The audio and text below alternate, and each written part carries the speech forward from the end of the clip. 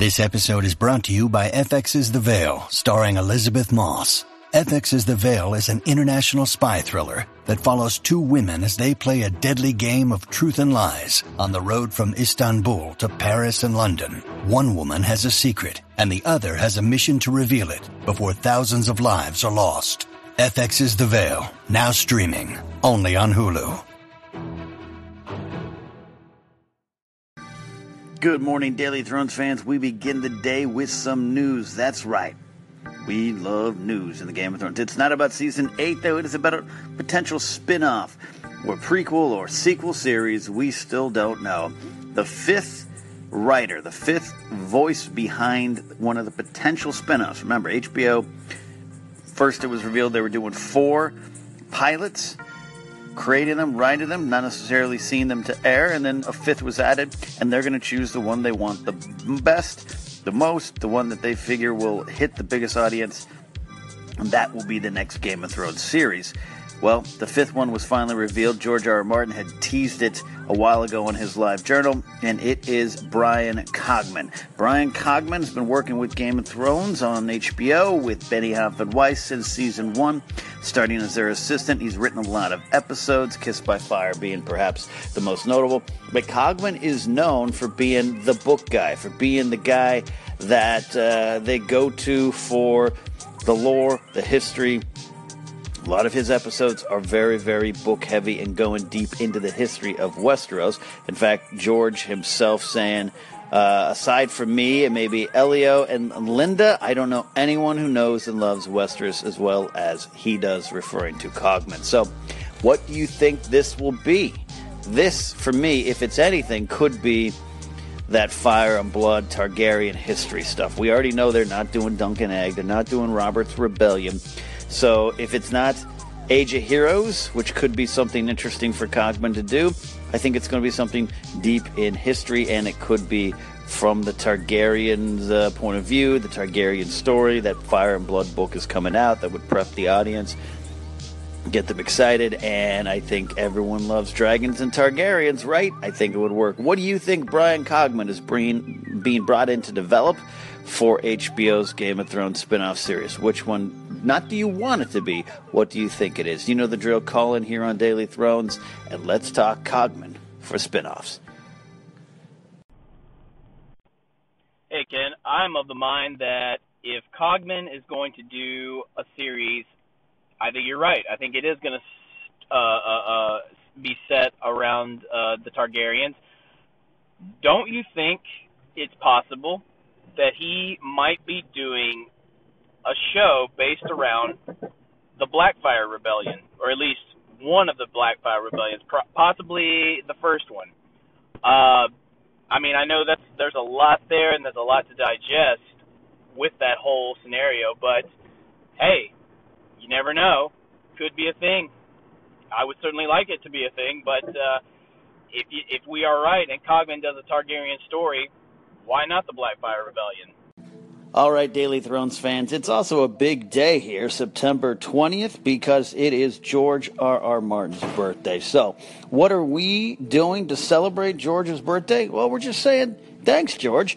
Thanks for creating this wonderful world that we can crawl into, full of murder and intrigue and backstabbing and politics and rape and incest and all these wonderful things that we get to crawl around the virtual fire and talk it out and enjoy and celebrate and love. Well, and thanks for my career too, George. I guess I should thank you for that. But seriously, happy birthday to the creator of it all, George R. R. Martin. I think you can send your birthday wishes here now. And let's help him celebrate out in New Mexico. I'm sure he's going to have a plate of wings and get right to work on that book tonight. An early night for George on his birthday because he's got a lot of writing to do. Call in with your birthday wishes here on Daily Thrones.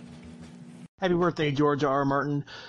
Thanks for allowing high fantasy to be treated as a serious adult subject. Thank you for showing us that these things can exist with a tinge of reality.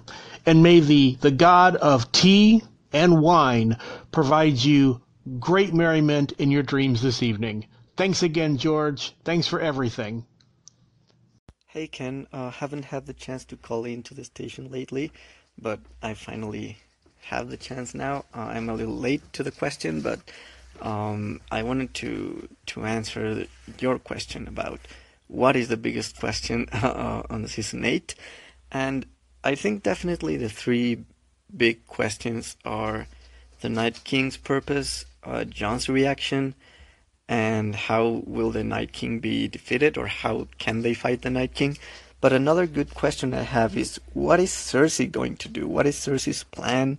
Will she actually just leave everything, like don't care about anything else and just conquer Westeros by herself? And what will she do after that? I don't know, it's a little confusing. I think we can all agree she's crazy, but I think it's interesting. What will she do, and what will her end be, or hopefully. Santiago checking back in with a good call. Appreciate your insight as always and your thoughts, and a good question. We're talking about the big questions going into Season 8. And I think, without a doubt, one of them is, what exactly is Cersei's plan? Now, I know we know her plan from a certain point of view. She stated, Euron Greyjoy, definitely not afraid of the Whites, is heading over to Essos to get the Golden Company. 20,000 men, including elephants, coming on back to the shores of Westeros to fight for Cersei, thanks to the gold taken from the Tyrells, Highgarden, the Iron Bank's backing. They're going to march around, but they're also going to wait. Cersei's playing a waiting game. Let the Dragon Queen, let Jon Snow, let them all go fight the zombies, and then we'll pick up the pieces. That's her plan. We know that's her plan. My question is that going to work? And why does Cersei think that could work? Is it just simply hubris? Is it just her kind of being dumb again, which Cersei has been at times? Other times she's been very smart, very conniving, very out in front of it, and very much getting over on her enemies. But a lot of times, and this is definitely more in the books, but a lot of times Cersei just outsmarts herself. That's the whole High Sparrow mess. She thought she was ahead of the game, going to put the Faith Militant back into action, take this poor beggar, no shoes and a dirty smock, put him in power. And then the High Sparrow pulled one back on her, though Cersei did win in the end. Is that what is happening here? Cersei's ego and connection to this, what we believe, mostly I believe, and I think most of you believe, she is pregnant. Is she just going to put all her energies in defending this unborn child, which is not a bad idea? That's Cersei's normal motivation. Family, children, legacy, dynasty. She's all about those things, so it makes sense. But what does she really think? I think she just, though she was frightened by the White in terms of she thought about her child, I don't think she really believes. I don't think she gets it. I mean, you've seen the dragons, you've heard the dragons, but she clearly doesn't care. She's not dumb enough to think they're not a threat. That's why this parlay was called. That's why Cersei said, all right, let's talk to her. Let's see what's going on. Why she played the game. But what do we think Cersei actually hopes to accomplish? I think it really is a matter of her ego, her hubris, and all of that coming together for one final fatal mistake. Maybe that ends up with Jaime taking her life. All signs point to that. At least a lot of theories do. What do you guys think? What is going through Cersei's mind? Hey Ken, it's David Eldred here. I wanted to respond to your concern about how Dany will react to Jon's heritage.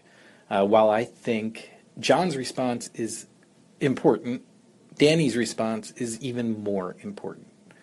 I think it could go one of two ways. One, she could show sympathy for him and relate to him in the fact that they are both dealing with horrible things that have happened based on the actions taken by his true father, Rhaegar. Two, she could respond pretty badly. This could affect her greatly because he is the byproduct of the actions taken by Rhaegar that led to the death of her mother, the situation that her and her brother were in.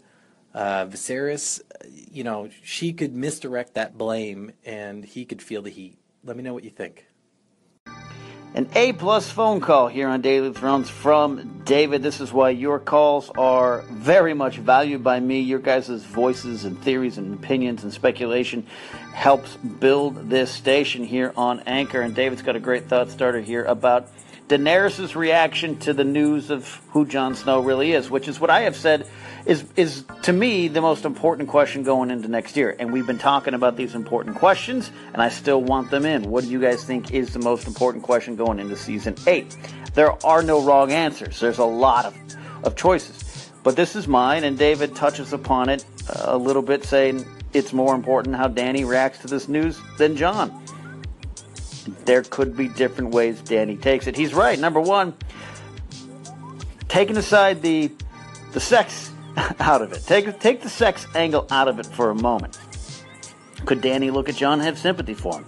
A Targaryen on the run, a hidden Targaryen, and connect to who he is and realize, oh, that makes sense, and you have a connection to the dragons like I do, and we can get along, we can find common ground, and let's take this kingdom together, let's take out the Night King, take out Cersei, and do it for House Targaryen, and yeah, the Starks as well. Maybe she could have a positive take on it. Or Dany's shown this side. She's grown a lot, definitely from Season 1, but over the course of Season 7, there's some growth Dany took. She grew in saying, you know what, enough with my advisors. I'm doing what I think is right, and I'm making the decision. I'm taking a dragon into battle, and I will deal with the consequences and the results. We saw that, but I think that's a proud moment for Dany, going, enough. I am who I am. I am the dragon. I'm going to do it. And also, I think Jon helped her grow a little bit. She has learned over the past, learned through her journey through Essos, that, hey, if she wants to bully her way around sometimes, she's got the dragons behind her, the Unsullied. She intimidates and she gets her way.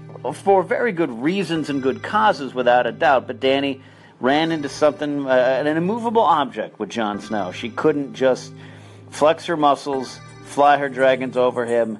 He wasn't going to remain intimidated for long if he was intimidated at all by the dragons, and I think he probably was. Everyone is at first.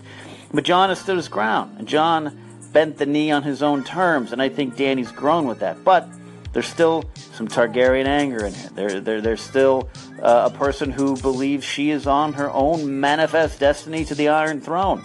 So I could see her being troubled by the news of Jon, have an issue with it, being angry by it, and as David points out, perhaps, I never really thought of this angle, which is why it's a great call from David, connecting it to what put her in this position. Now, she knows that, Robert Baratheon and Tywin and a lot of other characters are just as much to blame as anyone else. But Robert's rebellion was started on a lie, and that lie involved Rhaegar Targaryen, her brother, running off with Lyanna Stark, giving birth to Jon Snow. And that led, not necessarily Jon Snow, but Rhaegar taking Lyanna, that led to the war. That led to the rebellion. And that put Dany on a path, a hard path. So, could she tie it to Jon? Could she transfer some of that frustration, some of that anger, some of the past pains put upon her to Jon Snow? It's an interesting idea. So far, it would seem not. But what happens when it's finally revealed? It goes beyond just a blockage towards the Iron Throne for Dany. It's not just an obstacle. It carries some weight, and it's tied to a lot of history. Great call, David. What are your guys' thoughts here? What path will Dany take? You know the drill. Call into the station. Find me on Twitter. Use the hashtag Daily Thrones. Favorite the station so you don't miss a broadcast here. And share it too. That helps a lot. We'll see you guys next time on Daily Thrones.